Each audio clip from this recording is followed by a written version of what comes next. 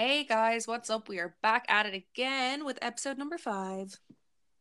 Back at it again is definitely your catchphrase, I think.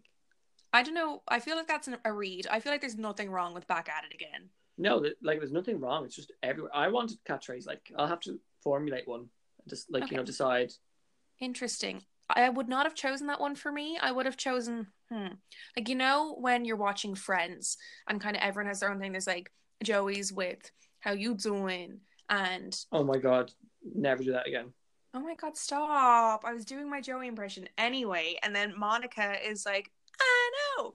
I feel like my one of them is stop. I'm always like, stop. It's like my reaction to things.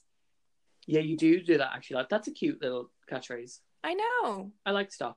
I feel Yeah, stop is fine. It'll do. yeah. I think I say I mean a lot. I'm like I mean. You always say I mean, and it can usually be very funny, but there's times when you say it when like we're arguing and it is so frustrating. Yeah, I can just inflect it with so many different emotions. That's why I like it so much. I'm like, which one will I choose now? It's perfect. Exactly. So I mean is yours, stop is ours.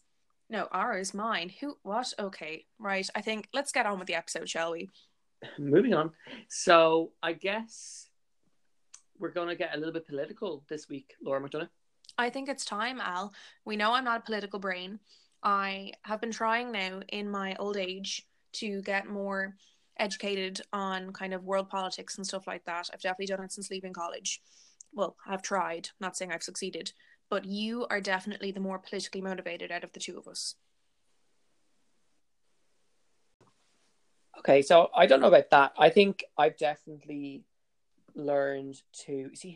It's a strange thing with me is that I'm way more interested in American politics than I would be in like Irish politics, and that has always stemmed for me at least, and that like realistically, like the global impact of our politics has. I don't know. I think American politics has more of an immediate effect on the world as a whole. Obviously, the whole Brexit thing and the hard soft border is going to be a huge deal globally and internationally. But other than that, like most of our politics remains fairly domestic. So I guess I am quite politically minded. I mean, the 2016 election really ignited a fire underneath me. I was interested in the 2012 election as well, but 2016 I was obsessed. It was kind of scary, like. I think it was easy to kind of get so wrapped up in the bubble of it because it was such a production in terms of like it didn't feel such a political year as far as the election went because obviously everyone knew who Hillary was anyway because of the fact that she's been around for years because of Bill being in office and everything, and then the fact that she was the first woman that had gotten as far as she did in terms of running for president, and then the fact that Trump was involved, like this media personality. It's just kind of, it was just such like a comedy sketch that I think that's why it was so easy for people to get so engrossed in it because it was really the kind of first of its kind as far as the elections went for the American election anyway. Yeah, totally agree. And it turned out to be a bit of a circus, didn't it? Really, it was like, it was everywhere. I can't remember SNL ever doing as many sketches featuring political characters before, and so every week there was like a Hillary and Trump sketch, and they remained funny throughout. So that's quite a good indication of how present and how dominating a topic it was in 2016. So we are, of course, going to have to acknowledge the fact that Donald Trump did win that election.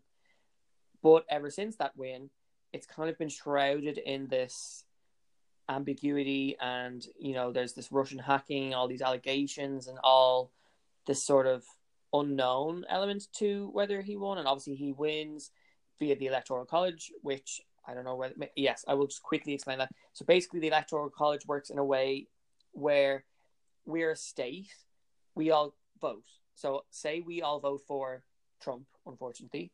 What were we thinking? Blah, blah, blah. We vote for Trump, and then we have electorates, and they go and place their votes. So it's actually their votes that count. So they go and they vote on behalf of us in this Electoral College for Trump, and that's who he gets elected.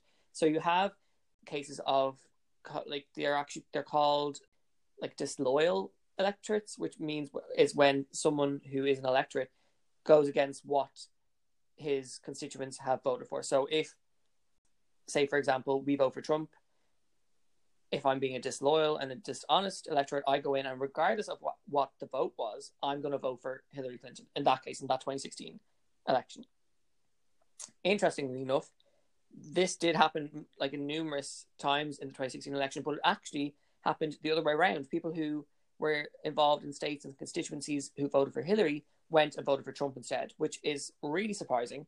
But, you know, America continues to fuck itself, so we're not surprised at that. So that's the Electoral College.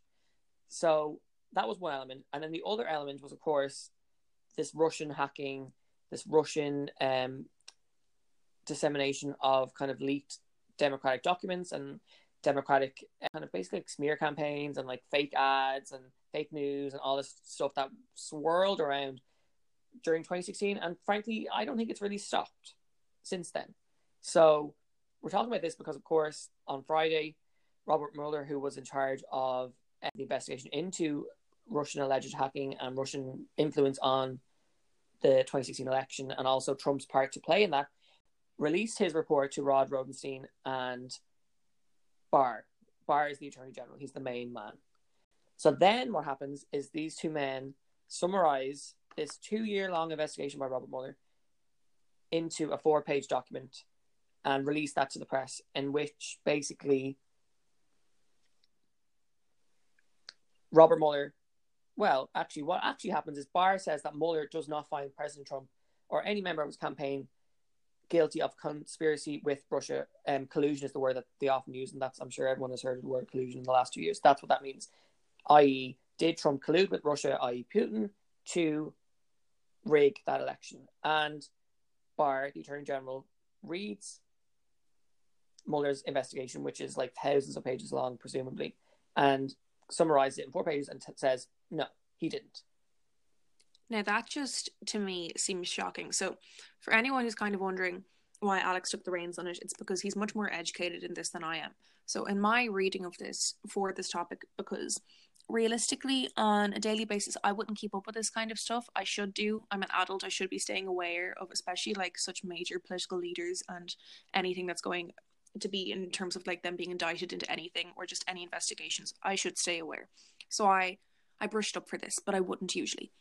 And when I read the fact that they did not find evidence of conspiracy between Moscow and Trump, or Moscow, apologies, however you want to pronounce it, from the 2016 election, I was shook, because even a layman can identify that there had to have been some form of collusion. Like, it doesn't seem possible for there not to have been. Yeah, we'll touch on that maybe a little bit later in the discussion. I feel like we've been, since 2016, searching for a kind of explanation to the fact that Trump won. And I think a lot of people had put a lot of hope into this investigation that, you know, this was going to come back as collusion, and that was it. Now, the Russians did interfere in the election with, like I said earlier, the fake news and all those Facebook accounts and this kind of the hacking of the DNC, the Democratic National Convention, which is kind of like, I guess it's kind of like the party head. So I guess if you hacked like Fianna Fáil headquarters or something, that's kind of what the idea is. So that happened, but the collusion isn't there. So it's not at the behest of Trump or any of his cronies. Now, having said that, there were a huge number of his members of his campaign indicted and charged with felonies and are going to jail. So there are elements that guilt is kind of being pointed out. But Donald Trump himself isn't found guilty of collusion. Frankly, he's probably too fucking stupid to do it. Yeah, that is probably realistic. And I'd say whoever his right-hand man at the time was probably smart enough to kind of be like, look, you just turn your back to this because they won't be able to pin it to you then in the future. And we're going to do things that we're not going to tell you what we're going to do. Sorry, you cut out on me. I thought you'd stop talking again. No, that's okay. I feel like we're going good though, right? You know, that went well. I will just go back to saying, like, I'll go back to like his main man bit. I'll be like, okay, I'm gonna go with that again. Okay, go then. Yeah, definitely. I think that could definitely be the case. But, you know, there are other things that we need to unpack with this whole event. So basically, even though the official ruling is that he is not guilty, there's still this distrust amongst Democrats, and then this kind of obviously like huge celebration on the behalf of the Republicans, because in the report, Mueller literally says this investigation cannot and does not, this is a quote now, does not exonerate President Trump. So he makes it very clear that it does not exonerate Trump. This quote is then taken from the report and used by Barr and Rosenstein in their 4-page summary. Sorry, I know I feel like this is very dense, but like it will. I feel like if we can just wrap our heads around it a little bit, it's complicated and it's like a stress, but it's really important that we talk about it. And I think, you know, this isn't probably where the story ends. So just to reiterate, the man who's in charge of trying to figure out whether he's guilty or not guilty uses the phrase, this does not exonerate President Trump.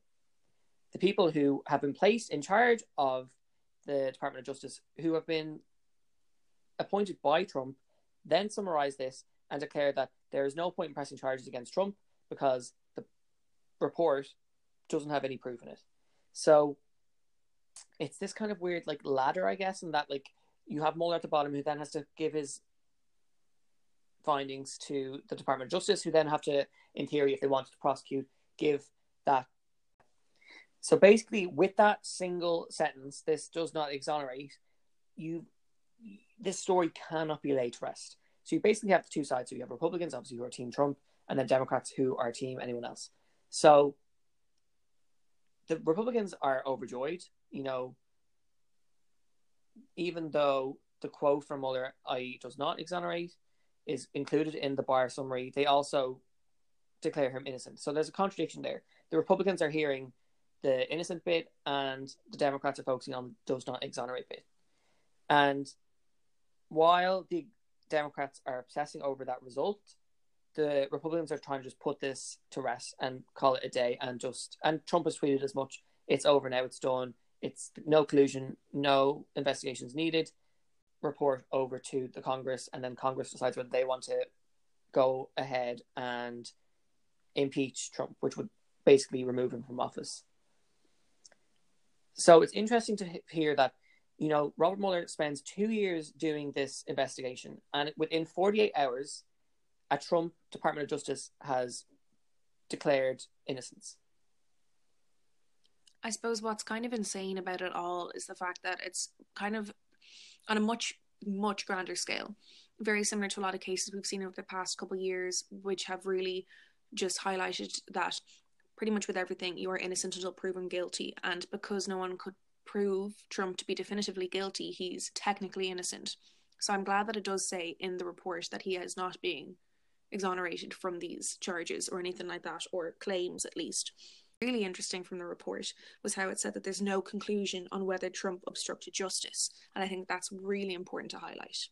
Yeah, earlier, Laura, we are constantly trying to logic and make sense of Trump's 2016 electoral win. Constantly. It is at odds with everything we know about politics and everything we would want the world to be, someone like him being elected to the biggest and most powerful political office in the world. And I think that's why we're obsessing over this collusion thing, because we're trying to justify it, we're trying to explain it, but really the issue, like, it's obviously an issue and it's an important thing to address, but we really instead need to look at voters, and like, he didn't win because of Russia. I don't think we can deny that anymore. He won because people went out and voted for him. Yeah, definitely. And I think it is, to be honest, very, very narrow-minded for people to claim that he won because of Russia, because that isn't the truth of it in any sense at all. And like, to be honest, that was never going to be proved. Like, you have to look at that realistically. I still feel like in my heart of hearts that there was some form of involvement just in terms of like the smear campaign against Hillary and other candidates. That's kind of what I think the involvement is, and that's the extent of it for me, as far as I know from what's happened the past just less than 3 years. Or no, 3 years. Sure, look, past couple of years. And I do think it's really, really, really important for people to stop trying to make excuses for the fact that just everyday people, your neighbours, your family members, were these people that voted him into office. Yeah, exactly that. And I think now, instead of Democrats relying on this, like, look, we all want Trump out in 2020. I think his chances of re-election have hugely increased after the last week. but it's still a possibility that he doesn't, and he's a single-term president. But what Democrats now have to move away from is this Russia angle, and instead, let's just focus on getting people to vote for the right candidates, and let's engage people who, prior to 2016, felt disengaged by the Democratic Party and thus went and voted for a Republican candidate as extreme and as divisive and as, frankly, ridiculous as Donald Trump. Exactly. I do think a lot of people were trying to kind of have this ace up their sleeve, thinking that if the report came back and it was clear that Russia was involved, that they could use this in 2020 when the election came about.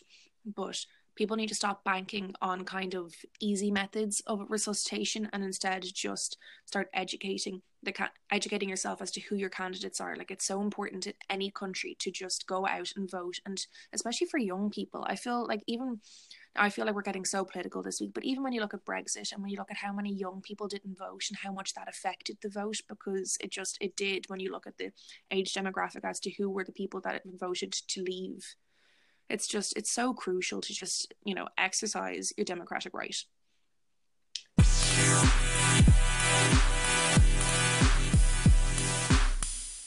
So another topic that's been brewing for the last couple of weeks now has been the university scandal in America. For anyone who doesn't know, pretty much 8 universities in the US have all been part of this scandal. The big ones that I can kind of name offhand would be like USC, UCLA, Yale, Stanford, Georgetown, like big universities that are noteworthy worldwide have all been a part of this bribery scandal. And a few kind of high profile people have also been kind of named in it as well. There's been Lori Loughlin and there's been Felicity Huffman, who are kind of 2 big actresses who would be known particularly like in North America, and their kids were have been enrolled in some of these colleges. And then it's been released recently the details that a lot of racketeering has been accused of particular coaches in these colleges. And then there's this fella Rick Singer, and he apparently is a mastermind of kind of helping get these kids into these Ivy League or high profile colleges, and has earned as much as like 25 million by kind of soliciting these coaches and also these like fake test scores and everything to help get these children into universities. And it's really crazy, to be honest. Yeah, it's crazy. So it's also like, not to be flippant, but I also find it really funny. I find it funny that there's stories about them photoshopping these rich white, but it is inferred that most of these people are rich white kids, and they're like photoshopping their faces onto like athletes in poses and stuff to put in portfolios and then to put into the college and be like, look at my child who has never played football before, but look at her here. And you Photoshop your child onto a football player's face, and like it was used and it was believed. I just think it's funny. It's obviously very serious, but the idea of this like photoshopping happening and then them staging these photographs, I think, is a really fun but also hugely like sinister thing to do. Yeah, to be honest, I when I first heard of it, I laughed, just because these parents and these people, these adults who are helping get these like 17, 18-year-olds into college, who are doing these things, it's so comical, because they're trying to get their kids into these Ivy League and prestigious colleges under the like gauze of them being like these amazing athletes or these brainiacs because they've had their tests faked. And obviously these kids are going to show up and they're not going to be these prodigies that have been sold to them. So it's just, God, getting the raw end of the deal if you're part of the colleges, aren't you? Yeah, so basically how it would work is you would create this kind of fake profile for your child, or not you, but the company that you pay. And they would then in turn create the profile and then bribe these sports coaches to kind of, I guess, just turn a blind eye to the fact that the person that they were inviting onto their sports team was nowhere, or if to be honest, have any experience in that field. The other way that these kids were allowed to go in was like you had people who would correct their tests after they had finished doing them. So obviously like correctors and official members of the Department of Education are involved and have been bribed. You had people who would then have to send samples of their children's handwriting in order for the testers to then kind of recreate the writing to make it look like it was the child that wrote it. there have always been times when, this is what I struggle with this topic, is because I just don't really understand. First of all, there are always ways for rich people to get, this is happening since the universities began. There have always been ways for rich people to get their children into universities. You make a donation, you maybe, you might have to make a much bigger donation than what's required here, but you make a donation, you build a wing, you donate some type of like memorabilia or something. Like, there are always ways to gain favor. A lot of the time, colleges like having famous names attached to them. So it's not like they had too much of a steep climb. The other thing is, without sounding really kind of unfair, these children do not need college. These are all wealthy people. They come from wealthy families with famous and hugely successful parents. These people do not need college to live the life that presumably their parents want them to live. So I just don't understand what the whole idea is. Yeah, like so I'll go back kind of a little bit before what you were saying there in terms of the whole donations thing. So say, for instance, another thing that's cropped up with this whole scandal is Dr. Dre has claimed that his daughter, who is now enrolled in USC, that his daughter made it there all by herself and didn't have any handouts. And yet a few years ago, he did make a $70 million donation to USC. So I feel that's kind of such a sketchy report, because it really is a case of like, we actually don't know in this case if it was the daughter who made it there by herself, because for all we know, she could be super studious or she could be very athletic and she could have gotten there on her own merits. And now it's clouded over by the fact that her dad made this multi-million donation to the university.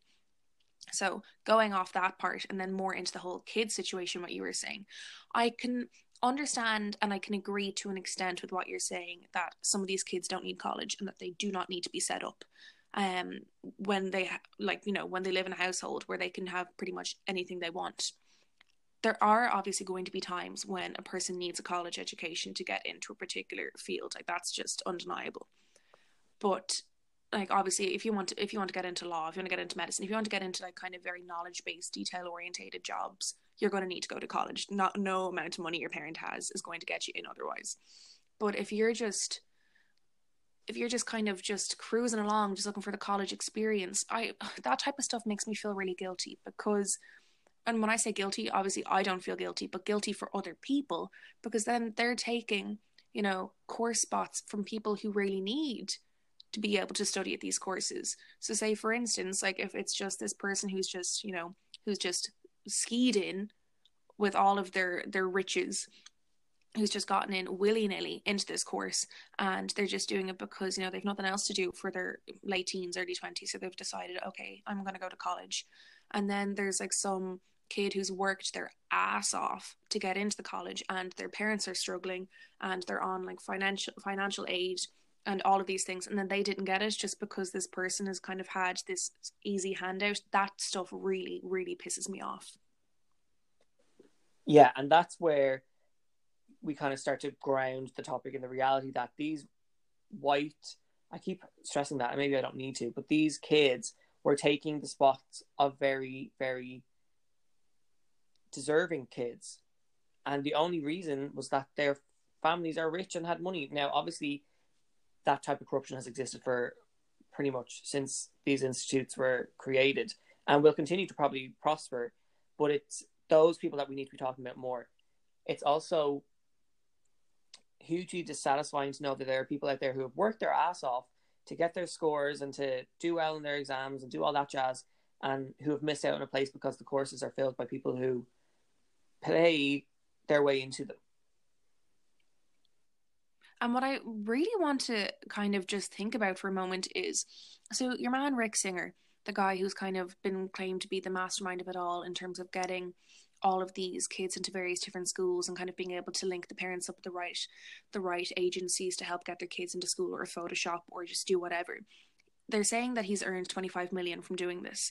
I'm wondering how much people have paid, like per go at this, per child, to your man, to look for these services. I'm kind of wondering, like, if you're paying thousands or tens of thousands or whatever amount of money, surely if you just kind of donated that yourself to the college and said that you would do some sort of like endorsement deal with the college if you're an alumni of some sort, surely that would suffice in kind of making sure that your kid would get in instead of having to now be racking up these racketeering charges. Lori Loughlin apparently paid $500,000 in exchange for having her two daughters designated onto the USC crew team. So basically, a fake kind of faked themselves into sailing, basically. So that's kind of a roundabout figure. But some of the people have been told, or have been mentioned, of the people involved are alleged to have spent up to $6 million to get their children into these colleges. It's absolutely bizarre because, wild, as you said, like that could build a wing. It could definitely build a theater for people to be having their lectures in anyway that could be named after these bigwigs and everything like that, because it's obviously not just celebrities. Like it's people who are just able to make millions, who can clearly just hand it off no problem. But it just seems insane with that kind of money. Either you think that you'd be able to provide your kid with a good enough education to, or tutors or programs for them to be able to kind of work on their own abilities to earn their spots in these colleges, or else you would just figure out a way of buying their way in that isn't illegal. Yeah, definitely. And the reality is, again, just to really stress the point, we are robbing these spaces from deserving kids. And a lot of the time, some of these people who have been paid their way in aren't even interested in college specifically. So basically, Lori Loughlin's daughter goes by the name Olivia Jade, and she's a bit of a YouTube vlogger. She has quite the following, quite well known. So when this was revealed that she basically paid her way into USC, her tweets and all those old videos were brought back up, and they're videos literally where she talks to the camera and she's like, I don't care about school, and she's like, oh yeah, I'm going to talk to my deans and do this and organize this, and it's bizarre. These kids don't even want to be in college some of the time, but yet are taking the place of people who have not only tried and worked really hard, but also probably need college a lot more than someone like Olivia Jade does. Exactly. And it's just, that's the part that will always annoy me the most, is that there are people out there, both young and old, who are just wanting their shot at an education that they've worked for or that their parents have worked really hard for. Not to say, obviously, that the people with all of these millions haven't worked hard. Of course, they have to have earned their money. But they have a setup that people who are like working class or even just kind of like lower middle class, like they have chances. They don't have the same chances because they don't have the same money. And to be honest, when it comes to these systems and when it comes to education, money goes a long way. A long way. So I guess the question that I then want to ask you, Laura, is should these kids stay in school? Yeah, I was looking at this. So a lot of people were wondering, should the kids be punished? To be honest, I think that is such a tricky question because there are kids there that obviously actually do want their education, and to be honest, some of them could have even begged their parents to kind of be like, look, I want to go to this Ivy League school because I want an education in this particular thing, and this is school I want to go to, and I'm really scared I'm not going to be able to get there by myself. We can't say that some of those kids aren't like that, because it's not fair to make those assumptions. And then of course there's the other hand of people saying, well, Laura, you can't make those assumptions for those kids, you don't know them. I'm trying to find the silver lining here, people. But I don't know if the kids should be punished. I don't think personally that they should. If it comes to people like your one Olivia Jade, who are being very blatant about not wanting to be in school, and like if it's quite obvious that a person doesn't want to be there, well then just get them out. But it's just, I don't think it's fair to punish all the kids in question just because we don't know their story. Yeah, I understand that. I think for me, I'm trying not to focus too much on the rich white kids and instead thinking about the other people who have been denied a place in college by someone else's richness. And while I feel plucking these people out of their college that they have obviously started at this stage and are well into their studies definitely isn't ideal, and it's like it's almost cruel. I'm also kind of like, if it's making space for someone who earned their spot, I'm okay with it. Yeah, I suppose. So the first thing I'll say as well is that you're kind of identifying a lot with the whole the rich white kids. And yes, of course, from the research that we've done, like a large demographic is, you know, rich white kids, but there are rich kids, you know, of color as well. Like we can't be just marginalizing the white people as well. Like there's plenty of people getting caught up in this. So it's more, let's just identify rich kids being the problem here, because they are the biggest problem in this whole situation. And then the other thing for me, I suppose, is instead of punishing the kids, I think that there needs to be a much heavier hand laid on the whole screening process. Because obviously these people are professionals and they've been able to get away with kind of getting all of these applications past all of these professionals. Like they've obviously done such a good job. But I just hope that it makes these prestigious and very well known universities kind of tighten their belts a little bit and start thinking, okay, right, well, we're not getting the candidates that we were promised. We're going to have to look into this in the future and try to find another method of authenticating the people who will be coming to our college. I just think for me, college and university and education in general is a system that is largely based on merits, and I think the people that are in these colleges should be there based on their skill, their talent, and their brain power, and other aspects obviously with like sports scholarships and stuff. But money shouldn't be an issue and shouldn't be a defining factor in your education, especially in a world where we're now trying to demonetize education. I think that needs to be eliminated as a defining and a really powerful engine towards that. And I think by removing those kids, you're sending the right message that this is not how this is going to fly.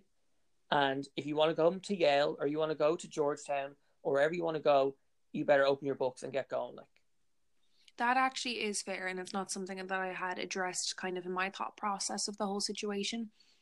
Because, say, for instance, you and I have been very fortunate in terms of we've gone to college here in Ireland, and it is at least if you're an Irish citizen, it's affordable. When I say affordable, obviously people will always struggle with kind of anything that reaches any sort of 3-figure mark, particularly if it's like an annual bill and everything, because, you know, no one has easy money lying about these days. But we have been fortunate in the fact that like colleges in Ireland are pretty affordable, but particularly when you look at them in comparison to colleges in like North America, those fees are astronomical, and people are paying them off for nearly 20 years after leaving college. It is criminal. So then the fact that we're going back to kind of these families and these kids who can't afford this, but to think that people are just able to just swing in and not have to worry about these fees and not have to worry about opening a book and not have to worry about performing to get into these college. It's ludicrous, and it's so nonsensical, and it's so unfair for the people who have to work their asses off every day. yes, exactly. I think that's the real point. I think that's what we need to be focusing on. I think that's actually a really nice place to end the discussion.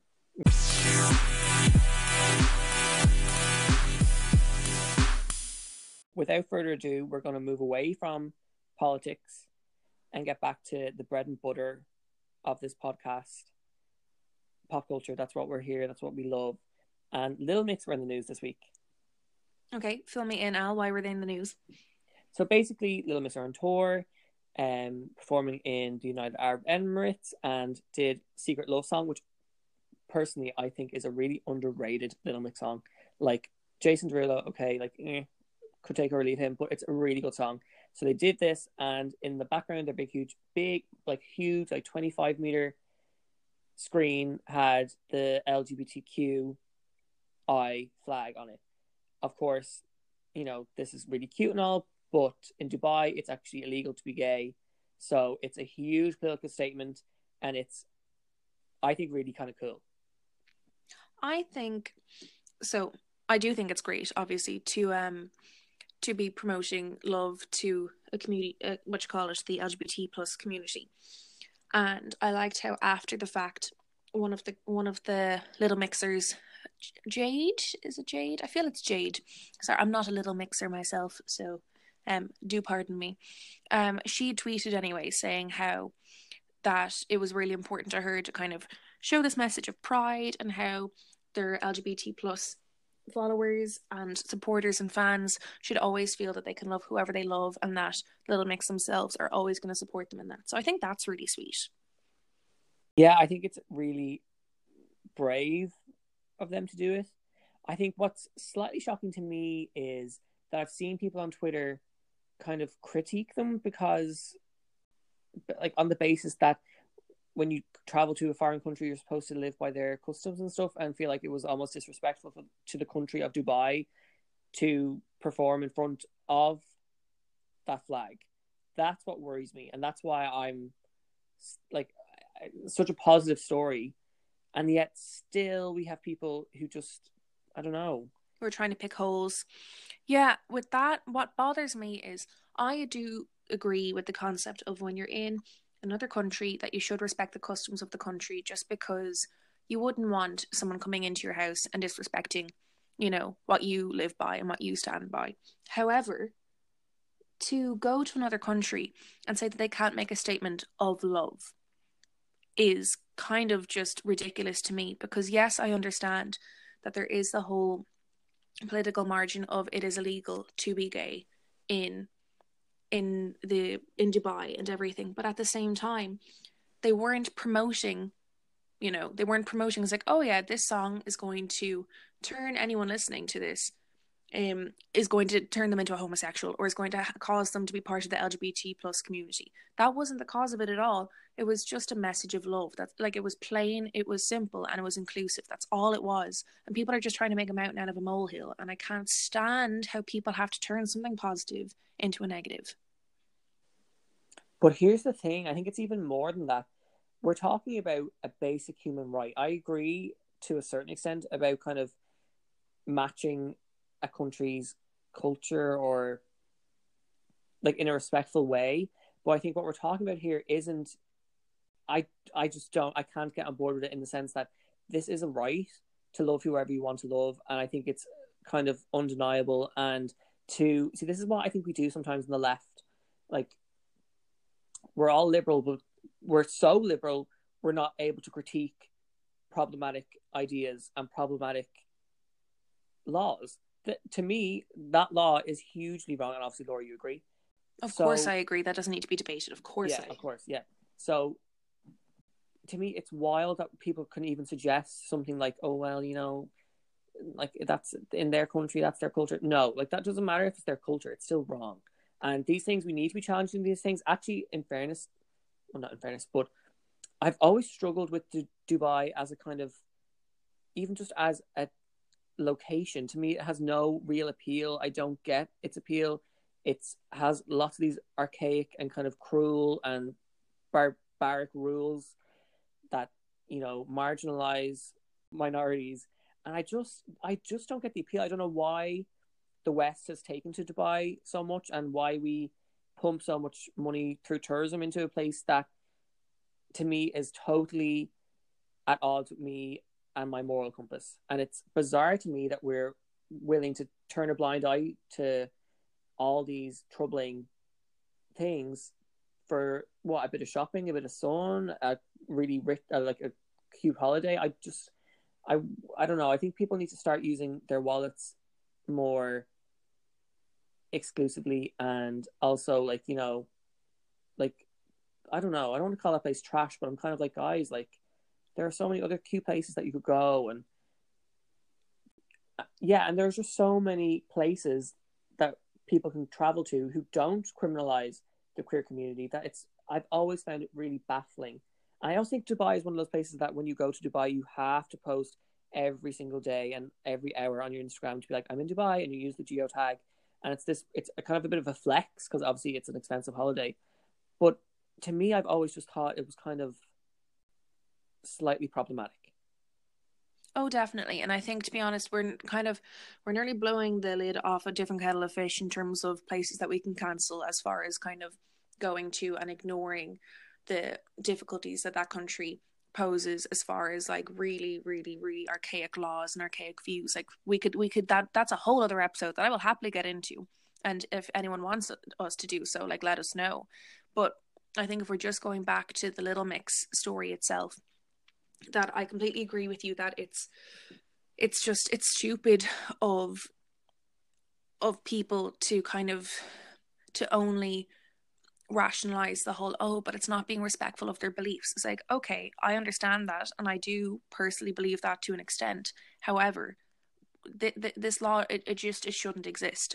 And when they were looking in, and when I was looking into it, and it was saying that if you were going to be charged for being a homosexual, that the punishment is to be executed. And it did say in my research that they don't actually execute people. So it's a whole confusing system, to be perfectly honest.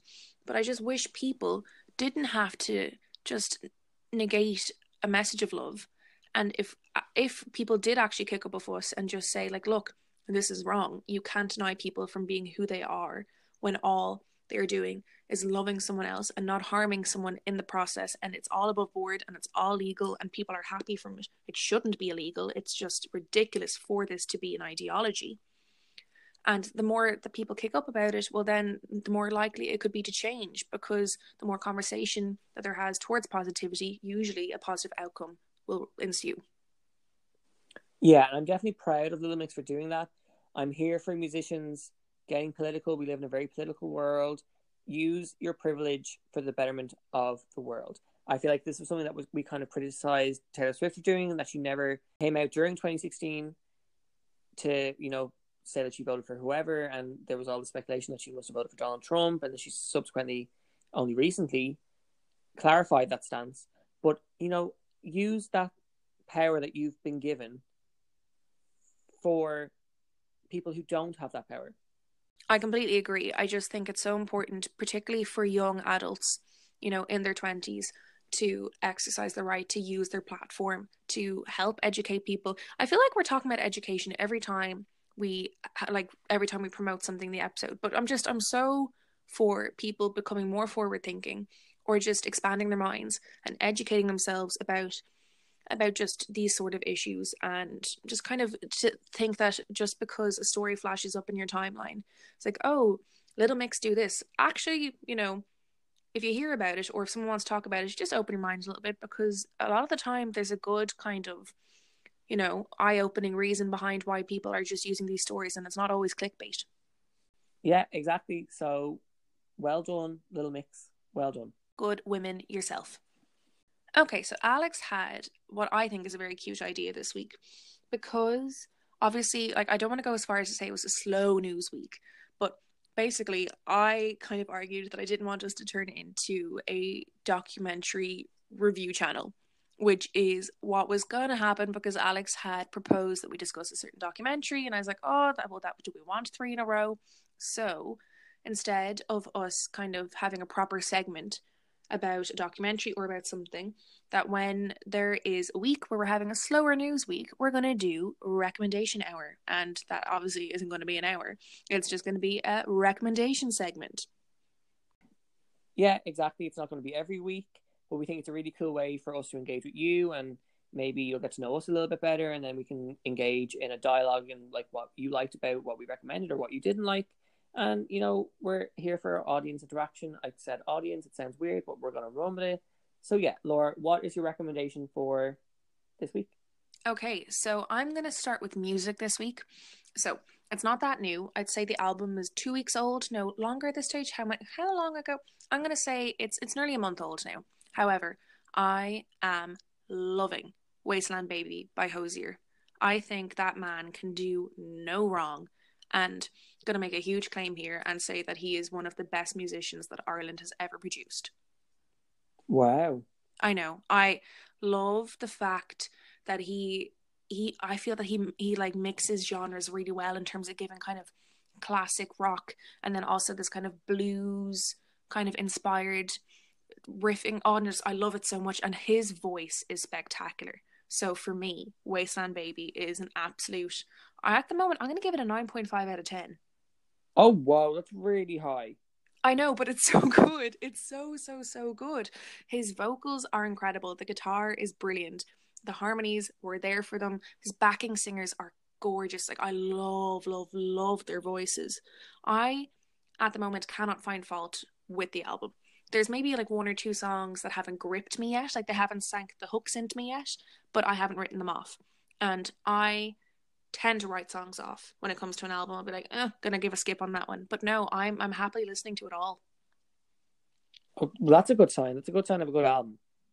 Exactly. And I'm staying hopeful that for next year there will be a Grammy nomination for him, because I really think like this man works his socks off, and I find that his music is honestly top notch. So if you haven't been a Hosier fan before, I think just give this album a shot. Like even listen to the EP that he released there last year. It's just he's got a musicality to him that I find that no one else his age has. I find that he kind of is going reverting back a little bit to kind of the blues and jazz of, oh, even maybe not jazz, but the bluesy tones of like 20th century, and then he's mixing it in with the kind of later 20th century rock anthems, and he has a really good sense of how to put a song together.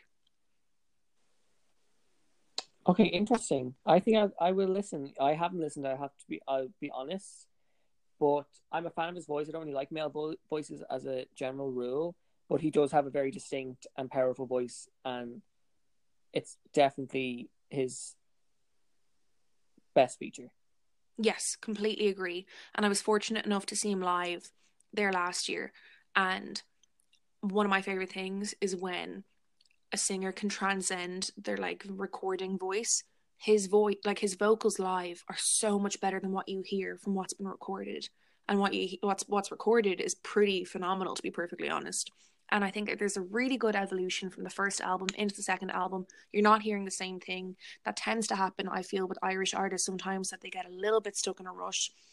And I feel that he's done really well, and that his, I think, 5 year break or whatever break he took to get this album out, I think it was worth the wait.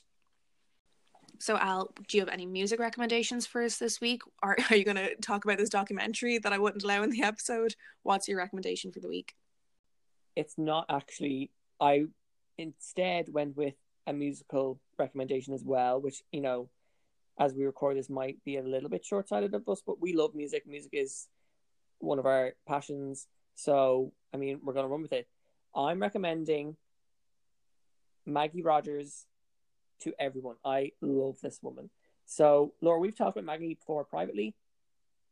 You're not so much of a fan, but let me just tell you guys, Laura's wrong. She's amazing, and I would love y'all to listen to her. She released her album. It's called In the Past Life, and it's obviously available on all your like major streaming platforms and all that jazz. And I just would, it's just amazing. You probably might recognize her from a couple of years ago. She basically went to music college, and this music college had Pharrell Williams come in and teach a kind of masterclass to their music class, and each student got to play him one song, and obviously it goes through. It's all on YouTube. You can look it up if you want. And it goes through, and he's kind of like, yeah, you guys are cool, blah, blah, blah. Maggie gets up, plays him one song, and he like is kind of like moved to tears. He like looks really emotional. He's really into it.